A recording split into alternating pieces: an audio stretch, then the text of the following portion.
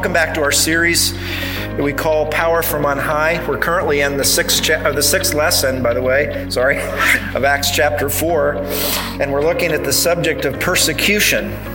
Not a popular topic, but one that is, I think, very essential, challenging, I think, to our faith, but the Lord lays it out for us so very, very clearly. So we know that Peter and John have been arrested. They've been interrogated. They've asked them, in whose authority are you doing these things? And Peter, of course, being the lead apostle, he's always the one stepping up. He's the one that stepped out of the boat. He steps forward, filled with the Holy Spirit, as we know, and he took an opportunity to preach. And he told the Jewish leaders, without compromise, without wavering, without retreating in any way, that the miracle of the lame beggar who was standing there, that Greek word is mentioned a few times for emphasis, because of the name of Christ. And that was not positive in the ears of the Sanhedrin, of course, the Jewish leaders, because they hated Christ. They wanted him dead because he was such a threat to their little kingdom. And he goes on to say that they were the ones who crucified him, the same one that God raised from the dead. So all their evil that they could throw at Jesus, God reversed, which he does with evil. And the Jewish officials, if you remember, were very surprised and amazed by the apostles' courage and their eloquence in speaking God's word. They were taking all these passages from the Old Testament and rightly applying them. And so they were astonished that these men were uneducated and that they were speaking and their demeanor was so strong. They would have brushed him aside as mere fishermen, but there was really something about their fearlessness and their empowered lives that reminded them of Christ. And that's what we talked about last time, what that means, that they had been with Jesus. And on top of that, standing before them, of course, stood the poster child, the healed cripple, who had been laying at the temple for 40 years begging, and he's standing there as evidence of the power of God's grace. And so that's the purpose of miracles, was to demonstrate truth, and there he was. The man who was hoping for food, God gave spiritual life, and he's standing there as an incredible miracle. And so the Sanhedrin really are kind of in a difficult spot. They can't deny the miracle that had taken place, and everybody was against him in that sense because everybody recognized it as a legitimate miracle. When God did miracles, whether it was through Jesus or through the apostles, there was never any question as to whether they were real. I find that still so intriguing that they had such an authenticity that nobody questioned that it was a real miracle. And so they can't deny the miracle that had taken place. If they did, they'd lose face. And they had to figure out something to do. So they sat the three of them outside for a little bit of court conference. And again, their dilemma was they couldn't punish the apostles for performing such an act of kindness. Yet if they didn't stop this, they were going to be in real trouble. Their empire was about to crumble. They were the quintessential religious hypocrites. And they were only concerned about keeping up appearances and holding on to their power. All they cared about was that their followers respected them and followed them, no matter what heresy they brought before them. And so what they decided, the only option they had, was to create fear by intimidation. And we've talked about how the enemy does that and how he's doing that in America. He's creating this fear, and people are silenced themselves. They're afraid to speak.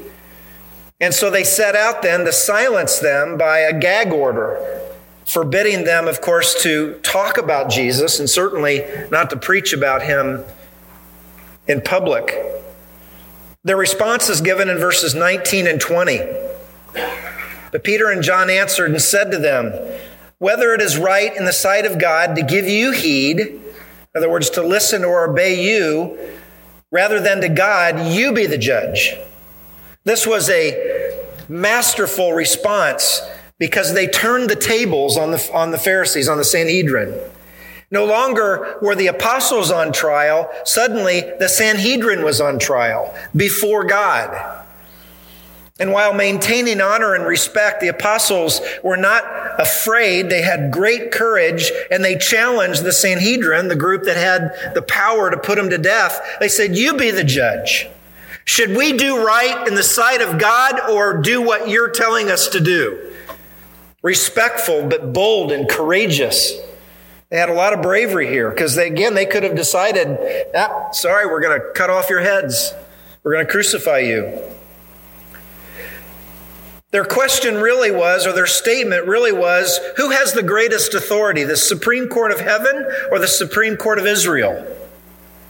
Now, the Sanhedrin knew the answer to that. They knew that they were hypocrites. They knew that they had lied. They had created a conspiracy theory to hide Jesus, to cover up his resurrection. That failed because he's resurrected and standing before them as a man who is healed by him. He's still working. He's still alive. But they didn't dare say anything. They were silenced because what were they going to say? That's where you've got somebody when they can't respond.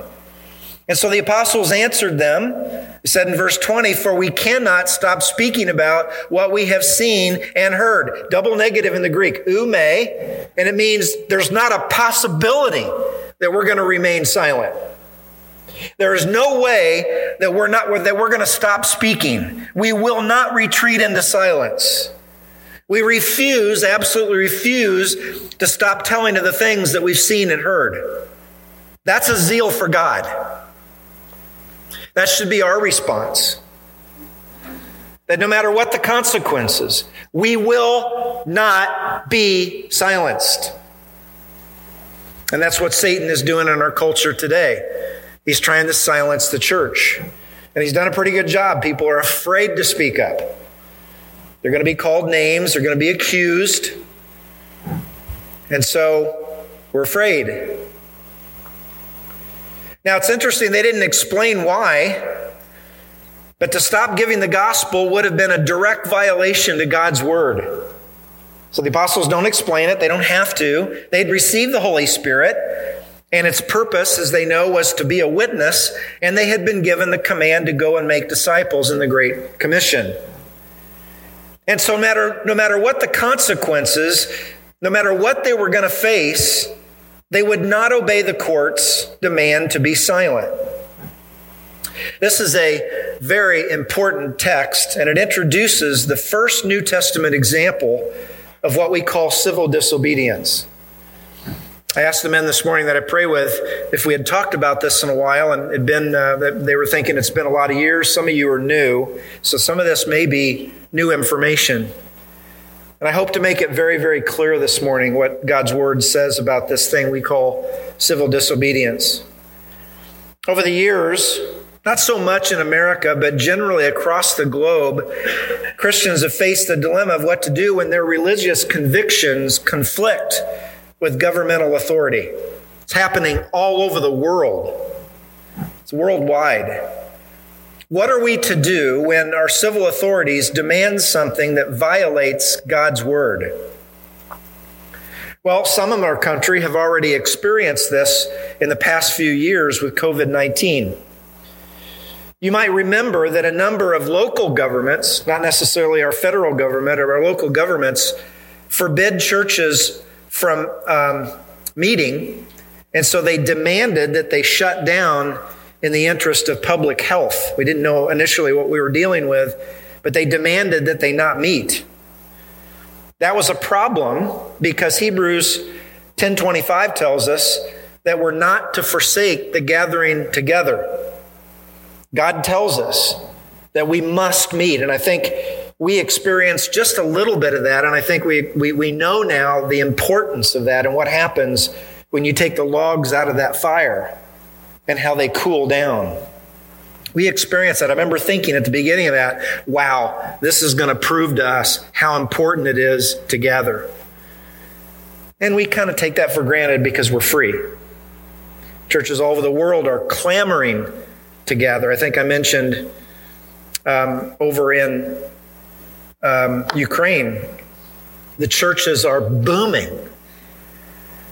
because there's so much suffering and people are looking for answers. And the pastors, for the most part, are standing strong. They're not leaving the country. They're helping to shepherd people through that. So what the government demanded then was really in direct violation with what God tells us in his church to do. And I'm really thankful for John MacArthur, who had a lot of criticism from his religious peers, from his pastoral peers. He chose to take them on and say that we will not cease from meeting. They have the attorneys, of course, and the money to fight it. They did, and they won big. That was pretty successful. But his stand was, well, the rest of us are trying to figure out, what do we do? What do we do? How do we handle that? He took a stand. He said, we will not keep from meeting. No matter what the circumstances, no matter what the risk, the church will meet. And I think that was a stellar moment in the life of the church. Many churches didn't meet for a year beyond that because they were so afraid and they were captivated by if you're loved, you won't do that, and all of that went with it. So what would Peter and John have done in that particular instance? What do you think they would have said to the government? Peter and John, you can't meet because there's a threat of illness. What do you think they would have said? We will not stop meeting. That's the answer, right? I don't think they would have stopped. As you know, Canada is experiencing the same censorship that the apostles faced. I want to read you something out of their law. This is section 319.1. That means nothing to me other than this is what this says. Everyone who, by communicating statements in a public place, incites hatred against any identifiable group where such incitement is likely to lead to a breach of the peace is guilty and it's an indictable offense, punishable up to 2 years in prison. Let me just kind of lay that out for you a little bit. In Canada, then, it's against the law to make statements in public that incite hatred against any group. So if something's said that would be considered as hate speech or offensive, it was punishable up to 2 years in imprisonment. So let me ask you a question, though. Isn't that what Peter and John did? Didn't they incite hatred by telling the truth? It wasn't their goal to incite hatred. It wasn't their goal to provoke hatred. It wasn't their goal to be antagonistic. But they would not shrink back knowing that would happen. They had a confidence in God. They knew what they spoke. They knew what would happen. They saw it in their Savior. He said the exact same things. They follow in his footsteps. They say the same thing. They know the potential. They know how the crowd is going to respond. They know how certainly the Jewish leaders would respond. So we're not to go out looking for ways of provoking antagonism. That's not the Christian demeanor. We don't look for a fight. However, if we're afraid of that being the result, then we won't be faithful evangelists. My goal in this series, God's goal in this series through Acts, is to help us to be prepared to what might come our way if we're willing to stand up and speak and stand for truth. So what the public sees as hatred, God sees as love when we call sinners to repentance. We cannot get around it that many are going to view the loving good news as hate speech. Because we have to tell them they're not a victim. They're a sinner. They're part of the problem. And again, this whole thing with this victim mentality and everybody being so sensitive and it's all about me, we've got to move them from believing that they're a victim against everything to the fact that they're a problem to things. They're part of the problem. And so we have to get them there. And so Peter and John knew this was going to antagonize them. They knew that it was going to provoke hatred. And that was not their goal to do that. They were hoping they would receive the truth, but they didn't. And I think they knew that. So here's the question that I want to help answer this morning. Is it right or ever right to disobey our civil authorities? Is it right to do that? And the answer is absolutely yes. It's yes when their demands conflict with God's word. I believe that the Bible gives us very clear guidance on this as to when and how believers must, let me emphasize that word, where believers must disobey their civil authorities. Boy, if there's any message that could be canceled by cancel culture, this would be it, wouldn't it? We don't have that much exposure, so probably nothing's going to happen. But this would be one of those that would be canceled and censored. But before we get to the details, let me give you a definition of civil disobedience. I kind of narrowed this down to something a little manageable. Civil disobedience is a nonviolent refusal to obey certain laws or commands of a government when it demands obedience to what God has forbidden and forbids what God has commanded. Let me say this before we look at the texts that deal with this. This doctrine of civil disobedience is clearly a legitimate doctrine. It's one that you may have never heard if you haven't been in the church. I know we've covered it. Maybe you've been in churches and maybe you've never heard this message before. But let me reassure you that it is a legitimate doctrine, and we'll see that in a few minutes. But let me also say this. Please listen. Civil disobedience should be the exception and not the rule for Christians. We don't run around disobeying the government. And it's a doctrine that we shouldn't take lightly. Our general demeanor as believers is not to be disobedient to government. It's to be honoring and respectful and submissive, listen, to all of our authorities. Listen, kids, I want the kids' attention a minute. You have authority figures over you. The primary authority over you is your mom and dad. You will be blessed if you obey your parents. You will be blessed if you let them guide you in wisdom. No, they're not perfect. God didn't give you perfect parents. He didn't give them perfect parents. Your coaches and your teachers, give respect to those people that are over you in authority. Your Sunday school teachers, learn to respect authority. That's God's plan for your life. We have a generation that doesn't respect authority. And the reason is their parents didn't instill that into them. Teach your children to respect authority, and it begins with you. They are to obey you. Children, did you hear that? Parents, if you have any trouble, just send them. Send them my way. I'll talk to them. I've done all that parenting thing. Now I'm free of any heartache or trouble. Although adult kids can be trouble too. They're still kids. Right, Tim and Sherry? I mean, it just happens, right? Not that their kids are bad, please. I didn't mean that. I mean, they can relate to it. I thought the rapture happened earlier, and it was this section. Then I saw Tim, and I thought, well, I'm pretty sure the rapture didn't happen. It's always empty over here. So we got to be careful with this doctrine, and it can be abused. And I hope to draw a line here today that we really can't abuse it if we're really careful and we're watching what God's word says. There are three key passages that I want to touch on that touch on this subject. You're probably familiar with Romans 13. I could spend an entire sermon at least on this, but I want to just touch on a few things. It says every person. Who is that? Kids, does that include you? Kids, does that include you? I know there are a lot of you in here. Kids, does that include you?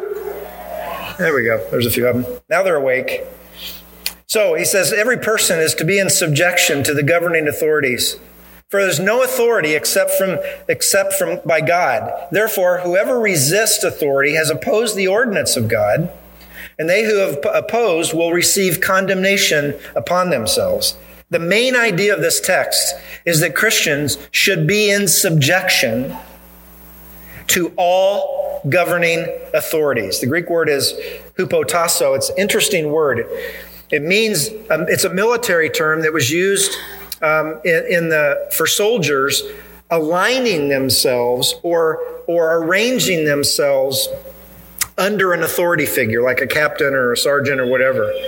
So it really means to line up under. Here's the idea. The idea is having a demeanor of deference, of respect and authority to those in charge. It's an attitude. It's a demeanor. It's a worldview. Now, why should we do this and what should be our motive? Number one, first of all, we should submit because of who? God. That's the main emphasis. Government exists because God established it. God calls servants in the government deacons. They're servants. They're supposed to be servants of Him. He appoints them. God appoints all authority. I've had some really bad authority figures over me. Was that God's appointment for me and for them? Yes, it was. All governments and authorities are instruments in the hand of God for His purposes. Every appointment, every authority, our government today, just think about the Republicans and the Democrats. Let's just lay it out there. The truth is, every single one of those are instruments in God's sovereign hand. Do we believe that? So it's easy to forget, isn't it? Sometimes you think, that can't be. God, that just simply can't be. But that's not what this text would deny any doubt of that. So to be in subjection means an attitude where we are acknowledging their legitimacy based on the fact that they're God's divine appointment. Does that make sense? Now get this. This is an attitude. This is a worldview, the way we look at God's structure. The second reason that we're to submit is to avoid chastisement. Those who oppose His will receive condemnation upon themselves. That word condemnation there sometimes means eternal punishment, but it could also mean chastisement or just some sort of punishment. Now, this is exactly what Paul wrote to Titus in Titus 3, 1 through 2. He says, remind them, so he's telling Titus here to speak to his congregation, to speak to the congregations, remind them to be subject to, there's our same word, to rulers, now he expands it, authorities, to be obedient, to be ready for every good deed. Number 2, listen to this one, to malign no one. I'm convicted of that. To be peaceable, gentle, showing every consideration to all men. That's quite a list there. So we're to be in subjection to our governing authorities. We're to be obedient. We're to be doing good works. We're not to be maligning them. We're to be peaceful and gentle when it comes to respecting our government officials. Peter later wrote this. In chapter 2, in 1 Peter 2, 13 through 15, he says, submit yourselves for the Lord's sake to every human institution, whether to a king as to one in authority or to governors as sent by him for the punishment of evildoers and the praise of those who do right. For such is the will of God, that by doing right you may silence the ignorance of foolish men. Again, it's clear here for the third time that we're to submit to all authority figures, and notice why. This is big. For the Lord's sake. That's why we do it. Not because they're worthy of it all the time, but for the Lord's sake. In other words, we do that for the cause of Christ. And what's the government's primary responsibility? It's to do punishment of evildoers and the praise of those who do right. That's the goal. Now, what we have seen in our government is that's reversed. We're in trouble. Because what they're doing is they're seeing the victims and treating them well, and they're punishing those who do right. And so that's been twisted around.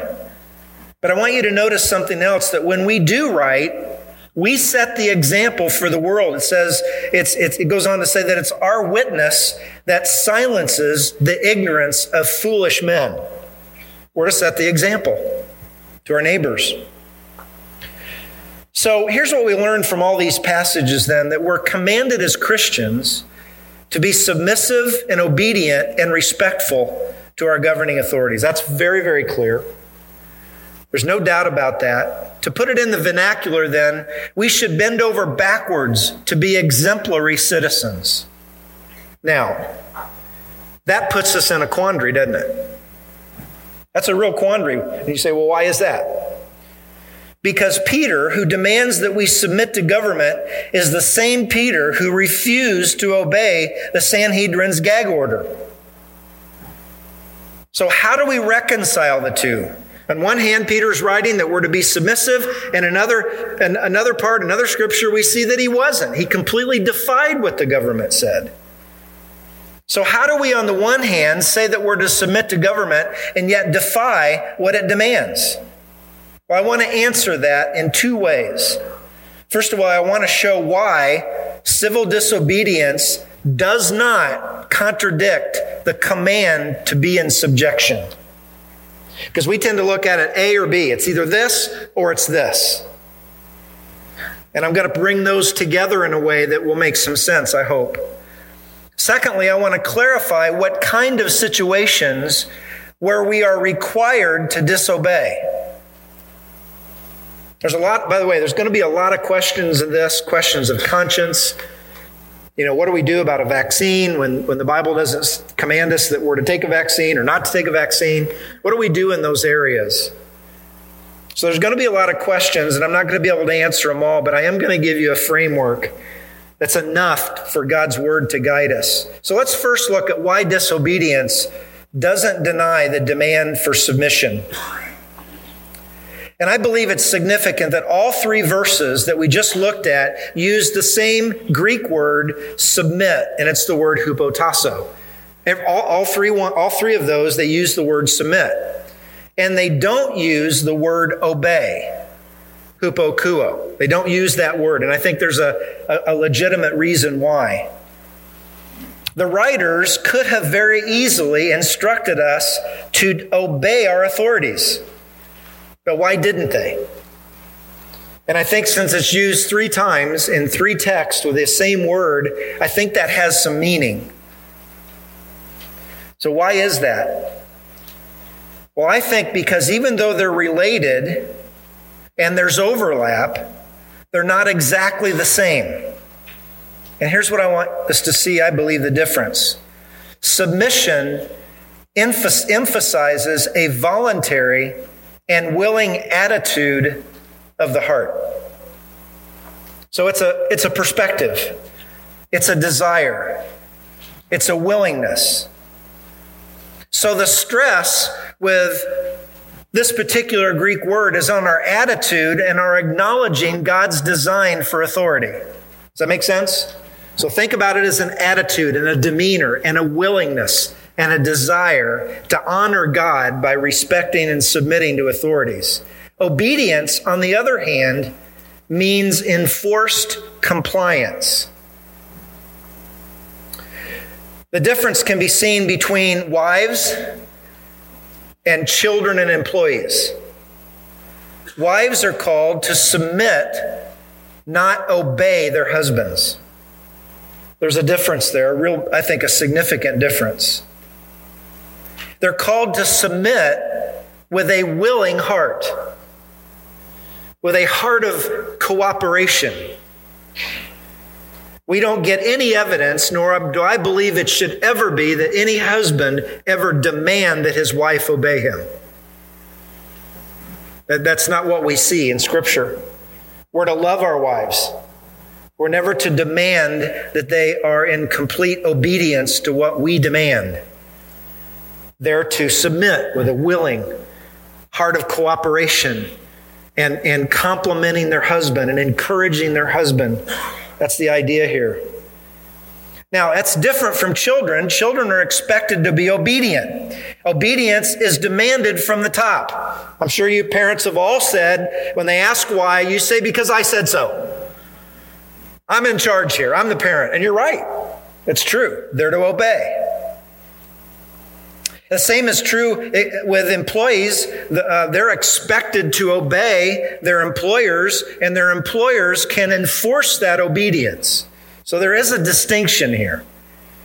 Now I'm going somewhere, so don't let me lose you. There is a distinction, even though they overlap, and even though I believe submission's ultimate goal is obedience, the emphasis is different. I won't go into all the grammar, but the grammar helps out with this. And I want to kind of just restate this with some of the grammar that's emphasized. Listen to this. This is Romans 1 then. Watch the difference in this. It is essential that you willingly and habitually submit yourself to the governing authorities. You're taking responsibility for that. So this is what I want us to see then. Disobedience in the right circumstances does not contradict the command to be in subjection to our authorities. Disobedience in the right circumstances does not contradict the command to be in subjection to our authorities. So here's what this is saying. Hang in there with me. This, I don't think is easy because I think I confused my men this morning when I was going over this. So hopefully I can make it clear. We can be submissive in our willingness to yield to authority and yet say no on biblical grounds. Listen, let me say that again. We can be submissive in our willingness to yield to our authorities and yet say no for biblical reasons and biblical grounds. If that wasn't the case, to disobey government would deny Romans 13, Titus, and 1 Peter. It's not an either or. Think about this with a wife. She can have a willing, submissive, yielding spirit towards her husband and still say no to her husband if what he asks is unbiblical or harmful. That does not make her unsubmissive. Does that make sense? I hope this is clear. We have to make this distinction. Because if we don't, then we can't fulfill being submissive to our government if we ever disobey. The two can go together, but we have to be careful how we put them together. I think an illustration might be helpful. And even though I said children doesn't quite fit this, I think this illustrates the point. So let's say parents, they have a 6-year-old little boy and he loves soccer. And he's out in the front yard and he kicks the ball across the road. It's a busy road. And his mom comes out and says, "Do not cross that road. I don't care whether that ball goes across the road or not. You are not to cross that road. Obey me." And then the little boy, well, yeah. So he has a babysitter. And the babysitter has a different set of rules. And he's outside, and the little boy kicks the ball, goes across the road. The babysitter says, "You need to go get the ball." And the little boy goes, "No, I can't do that. I told you, I'm the one in charge here. Go get the ball." And the little boy would be, I would, but my parents told me I can't. Is he being unsubmissive? No. He can still have a demeanor of listening to her and following her on everything, but that little boy had a higher authority, and he followed that authority. That doesn't mean he was being disrespectful or dishonoring to his babysitter. Does that make sense? Hopefully that's a window that brings some light to this subject. So Peter and John then, I believe, still held an attitude of submission when they refused to comply with the Sanhedrin's demand to stop speaking. Now you might ask, well, how is that? How does that look? How do you stay submissive when you're being disobedient? What does that look like? Well, first of all, if you remember, they were submissive in their attitude in their arrest. They didn't fight them. They didn't defy them. Peter didn't pull out his sword to cut off the head like he tried before. He learned. They were submissive to the authorities when they were arrested. And secondly, they were submissive in that they were willing to accept the consequences of their disobedience. We're going to see that in the examples that we look at. You can defy government, but then you also have to say, I'm willing to accept the consequences that the government will bring down on me. That's submission. That's biblical submission, the attitude and willingness to accept authority under God's design. In Acts 5:40, they willingly accepted imprisonment again, and this time they were flogged. So they go back out, they do the same thing, they're brought back to prison. This time they're punished. They didn't fight, they didn't run, they were submissive. So they were submissive on the front end in their arrest, and they will be submissive again by the end by accepting government's punishment for their disobedience. That's how we be submissive and yet deny and disobey when it violates God's word. Does that make sense? Is that helpful? So if you ever talk to somebody and you say, well, I'm not going to obey that because it's against God's word, they may bring out Romans 13 and say, well, but you're being unsubmissive to the government. And now you can say, no. You can still have a submissive attitude and a submissive spirit, which I do. I respect authority. But that authority stops when they expect us to deny God's word. Understood? Their authority doesn't go any farther if it violates God's word. So I want to make sure we understand, first of all, that we're to be obedient and we're to be submissive. And I think when those times come and that we may have to say no, listen, I think we can still do it, as we're going to see, with a submissive, respectful, honoring attitude. And I think that's important, because I think would be part of our witness. It's hard, isn't it? I had somebody tell me the other day, if they ever come through my front door, I'm shooting them. And I was like, I don't think that's what the God's word says. That's one of those people that took it and ran with it. And if they ever come through for my guns, but I'm not going to get into all that. But it's, it was kind of shocking. I didn't quite know what to say. But I'll give them my sermon. So that's what I handle it. So there are some other examples of civil disobedience in Scripture, and I was surprised. I think I got them all. There's at least 12, and I want to run through those scenarios with you because I think you're going to get a good taste for what this should look like. The first recorded act of disobedience is found in Exodus 1:15 through 22, when the midwives disobeyed the king. Probably know the story.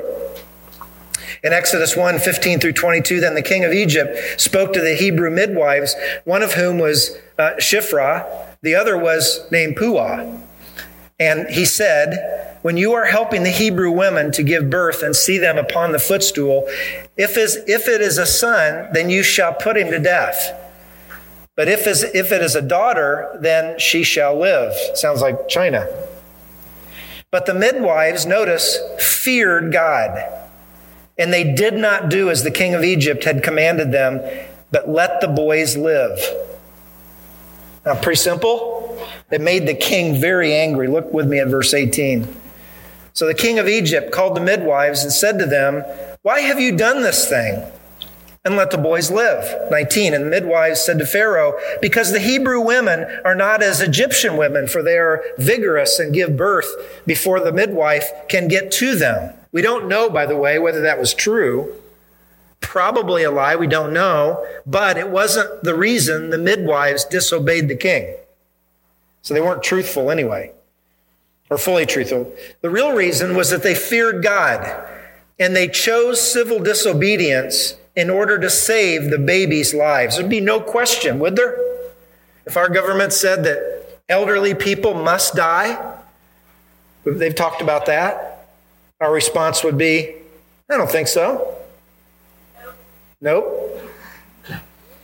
So how did God respond to their disobedience? Now watch this. So God was good to the midwives, and the people multiplied and became very mighty. We are multiplying, and we're becoming mighty with all the babies. I love it. Again, because the midwives feared God, notice that again, he established households for them. So when it comes to saving lives, certainly civil disobedience is the right thing to do. Abortion isn't mandated. It could be at some point. And again, that's affirmed. God's pleasure here is affirmed by the fact that he blessed them for their courageous disobedience. The second act of civil disobedience is found in Exodus when Jochebed, Moses' mother, disobeyed the king. Now a man from the house of Levi, that's Amram, went and married a daughter of Levi, that's Jochebed, Moses' mother. The woman conceived and bore a son, that's Moses. And when she saw that he was beautiful, she hid him for 3 months. Remember, under the decree of the king, they were supposed to kill all the male babies. And so both of them disobeyed government in order to save Moses' life. The third example is when the people disobeyed King Saul's order to kill Jonathan. Let me give you a little bit of background on this. In 1 Samuel 14, King Saul decided that everyone had to fast for 1 day. But Jonathan was out running around hiding, and he missed the decree, he missed the edict, and so he ate honey. And so when Saul found out, he was enraged, and he put a bounty on Jonathan's head. Look with me at 1 Samuel 14, 44 and 45. Saul said, "May God do this to me, and more also. You shall surely die, Jonathan." But the people said to Saul, "Must Jonathan die, who has brought about the great deliverance in Israel? Far from it. As the Lord lives, not one hair on his head shall fall to the ground, for he has worked with God this day." So the people rescued Jonathan and he did not die. So the people refused the king to follow through on that order to put Jonathan to death. And again, civil disobedience was the only right path of action. The fourth example is when Queen Vashti refused to be degraded by King Ahasuerus. Now the king goes on this wild party, rant and raving for 7 days. He was stuffing himself with food and drink and carousing with his buddies. And in a drunken stupor, the king demands that Queen Vashti come and show off her body and to be shown off to the crowd.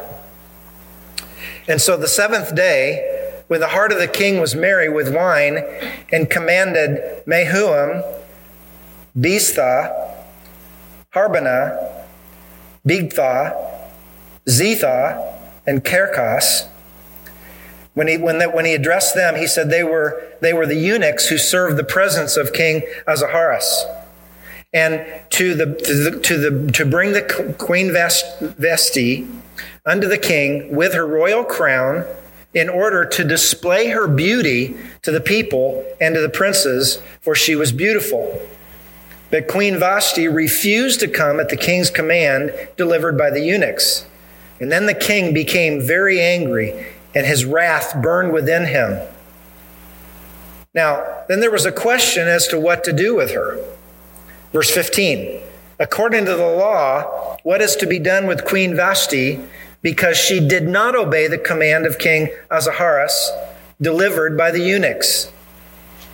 So she disobeyed the king and was willing to accept the consequences. She really lost her royal position. Let me say this real quickly. This would have been unacceptable treatment of a woman. And I think that any husband or any authority figure that would demand that any woman do something that was degrading, women, I think you ought to say absolutely not. Whether that's your husband or it's somebody, a pastor or whatever, God forbid, something like that, or a teacher or whatever.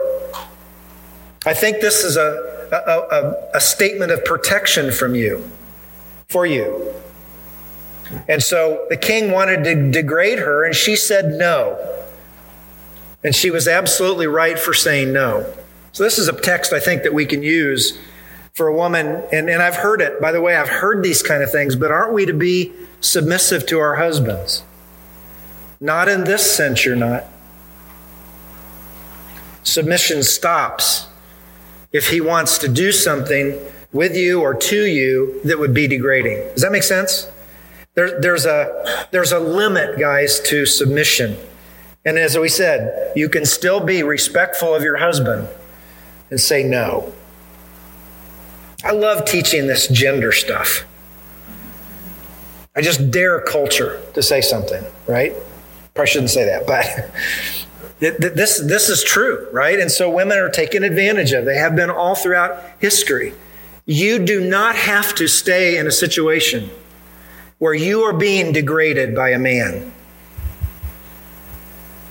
because you want to be submissive.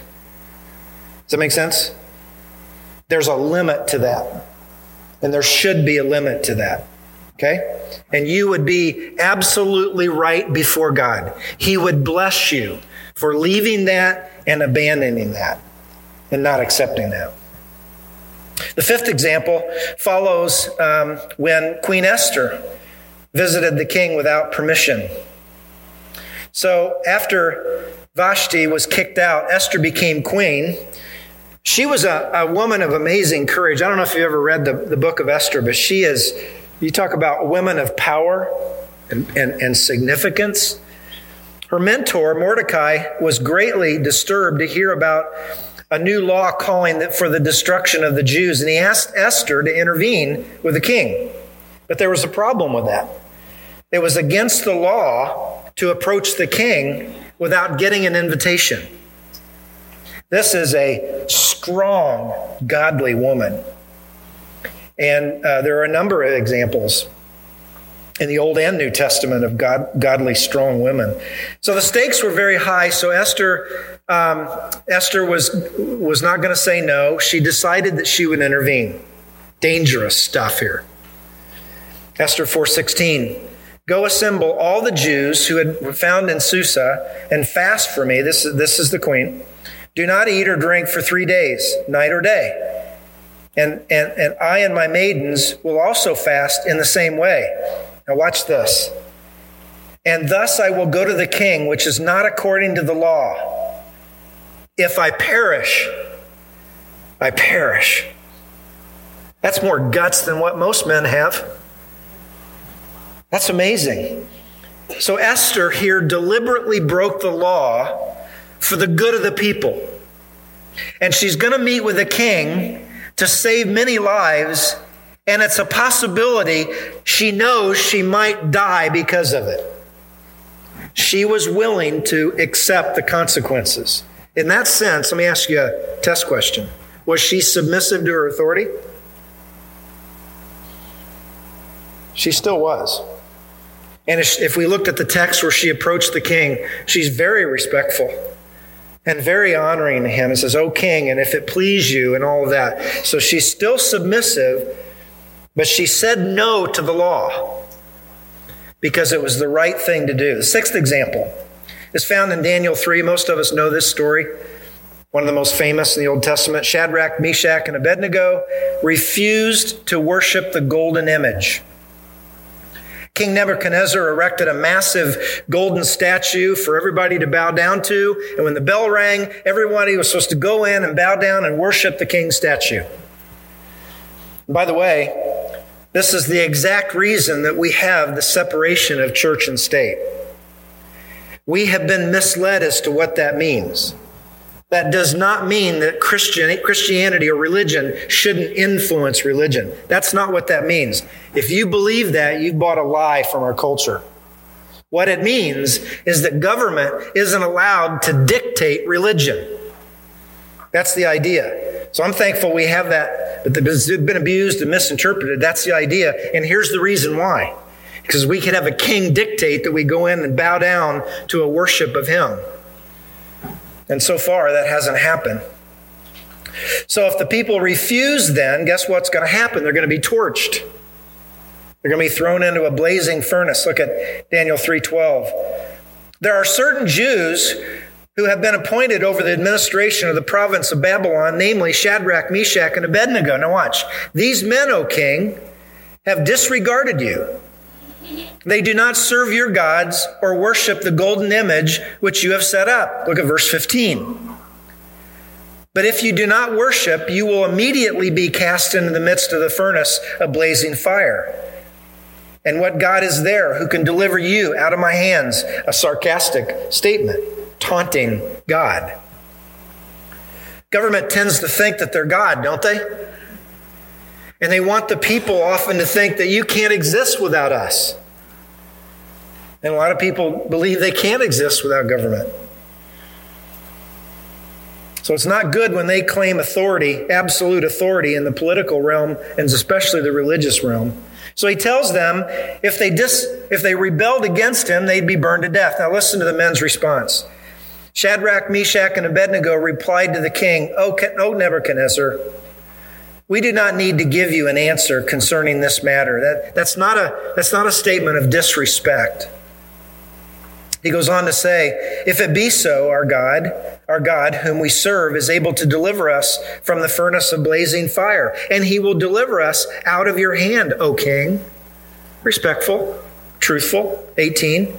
But even if he does not, let it be known to you, O king, that we are not going to serve your gods or worship the golden image that you have set up. Respectful? Were they still submissive to the king even though they disobeyed? Yeah. They're willing to accept the consequences. They're submitting to the king. They're telling him the truth. They're being honorable. They're being respectful. They address him. They speak truth. They refuse to obey. And they basically say, if that's the consequences that you bring upon us, so be it. So government here should not dictate who we worship. And if they do, we say no, even if it means death. The seventh example is when Daniel refused to stop praying to God. King Darius put a tough new 30-day law stating that no one could pray to any other gods but the king. I love this story. Look at chapter 6, verse 10. Now, when Daniel knew that the document was signed, he entered his house. Now, here's a little parenthesis. Now, in his roof chamber, he had windows open toward Jerusalem. Kind of a little bit of a taunt, maybe. He wasn't hiding. So he opened his windows toward Jerusalem, which was indicating that he was praying to the God of Jerusalem. And he continued kneeling on his knees 3 times a day, praying and giving thanks before his God, as he had been doing previously. Then look at verse 13. Then they answered and spoke before the king. Daniel, who is one of the exiles of Judah, pays no attention to you, O king, or to the injunction which you signed, but keeps making his petition 3 times a day. They've been watching. And they're noticing, hey, that guy, he's not praying to our king. He's praying to his king, his God. And look at 16. Then the king gave orders, and Daniel was brought in and cast into the lion's den. And the king spoke and said to Daniel, your God, whom you constantly serve, will himself certainly deliver you. What a sarcastic statement. He's taunting. Look at 17. A stone was brought over and laid over the mouth of the den, and the king sealed it with his own signet ring and with the signet rings of his nobles, so that nothing would be changed in regard to Daniel. So in other words, he couldn't be rescued. This, of course, works to God's favor because it could only be God of what happens next. In 22, Daniel explains what happened. My God sent his angel and shut the lion's mouth, and they have not harmed me, insomuch as I have been found innocent before him. I also toward you, O king, I have committed no crime. So Daniel, again, refused committing civil disobedience because the king demanded that he worship the God that is not the true God. And he broke the law. That brings us to the eighth example of civil disobedience. And it's found in the New Testament, where the wise men refused to follow the orders of Herod. You know the story. They came to worship the Lord, but Herod commands them to return and tell them, of course, where Jesus was born so he could kill him. And Matthew 2:7-8 says this, then Herod secretly called the Magi and determined from them the exact time, and the star appeared. And he sent them to Bethlehem and said, go and search carefully for the child. For when you have found him, report to me, so that I too may come and worship him. Verse 12. And having been warned by God in a dream not to return to Herod, the Magi left for their own country by another way. So in this case, there was no direct defiance, but they still they defied him and obviously went back home without following his orders. The ninth example is maybe a little bit unique, and that is that we have civil disobedience with the angels, who announced the Lord's birth. You wonder, well, how could that possibly be? Well, during that time, for anybody to announce another god other than Caesar was against the law. And so the angels didn't care. Look at Luke chapter 2. But an angel said to them, "Do not be afraid, for behold, I bring good news of great joy, which will be on all your people. And today in the city of David, there's been born to you a Savior who is Christ the Lord." So they certainly defied a government mandate. And by the way, that's God doing that because angels are his messengers. So certainly there was civil disobedience there. The 10th example kind of looks to the future when believers will reject the mark of the beast.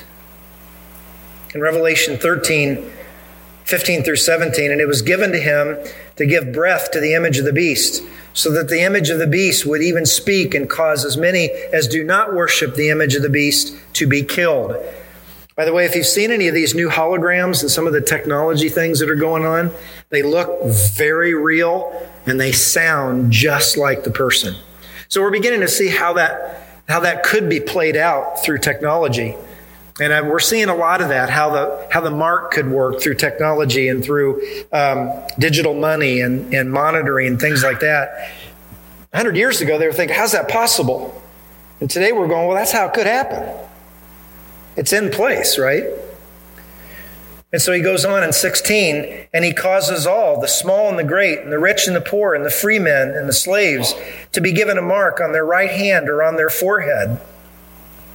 And he provides that no one will be able to buy and sell except the one who has the mark, either the name of the beast or the number of his name." Again, if you're following technology and you know that money's going digital, companies can say, nope, your account's shut down. You could see where that would take place. But there's going to be authority in the world, and there's going to be under authorities under the Antichrist, and they're going to demand that we take the mark. And so if we're alive at that time, then we've got to say no, at the risk possibly of starving. Think about what that would be like if today you had no money and stores wouldn't take anything of yours. They wouldn't work with you. They'd say, well, if you don't have that app, I can't sell you anything. What would that be like? So the very fact of starvation will test the sincerity of believers, and they're going to have to defy government and authority figures. The 11th example is Jesus himself. He broke the Jewish laws. We got to make sure we understand something here. That we never find Jesus breaking Roman laws, but he did commit civil disobedience against the legalistic laws imposed by the Jewish religion. And the reason is they didn't line up with Scripture. The very first public act of Jesus and the disciples was to break the law on the land by picking grain on the Sabbath. Look what would be at Mark chapter 2, verses 23 and 26. "And it happened that he was passing through the grain fields on the Sabbath, and the disciples began to make their way along while picking the heads of grain. The Pharisees were saying to him, 'Look, why are they doing what is unlawful on the Sabbath?'" They're always kind of lingering in the background. Now, the Old Testament law through Deuteronomy allowed travelers to pick enough grain as they traveled through someone else's land to satisfy their hunger. That was a law that was permitted. But the Pharisees turned it around and interpreted it as harvesting grain. So they were saying, hey, they're bringing their tractors in and they're harvesting all the wheat in the field, when in fact they were just picking enough to fill their stomachs. 12 of them or 13 of them. And so any work then, that would be work, considered work on the Sabbath, even doing good, such as healing, was forbidden. And what did Jesus do? He defied their law. The 12th example, and the final one, was when David broke the law by eating the consecrated bread. Jesus draws from the story of David to make a point about himself, which we just covered. And so in verse 25 then, he says, and he said to them, have you never read? Remember, they asked him, why are you breaking the law on the Sabbath? And then his answer is, have you never read what David did when he was in need and he and his companions became hungry? See, there was a law, but there was human need. How he entered the house of God in the time of Abiathar, the high priest, and ate the consecrated bread, which is not lawful for anyone to eat except the priest. And he also gave it to those who were with him. So David broke the law. So those are 12. There may be a few others, examples, where people still remained understanding of authority. They still respected authority, but only to the extent that they follow God's will. And if they broke that, if they demanded something unbiblical, friends, they said no. And then they accepted the consequences. So in summary, here's what we've learned this morning. When government demands what God forbids, or forbids what God demands, it is not only right to disobey, but we are obligated to disobey. As Peter and John say in the next chapter, we must obey God rather than man. So friends, this is not an option. It's not an option any more than any other command in the Scripture. We can never break God's law in order to follow man. So I hope that was clear to you this morning. I really hope we don't have to practice this.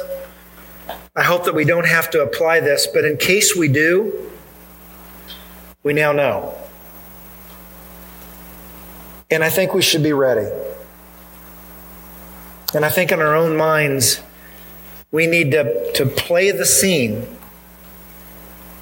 that if somehow we fall into persecution because of the truth, what are we going to do? We've got to decide that beforehand. And we've got to be ready. And if we do, we're really going to need one another.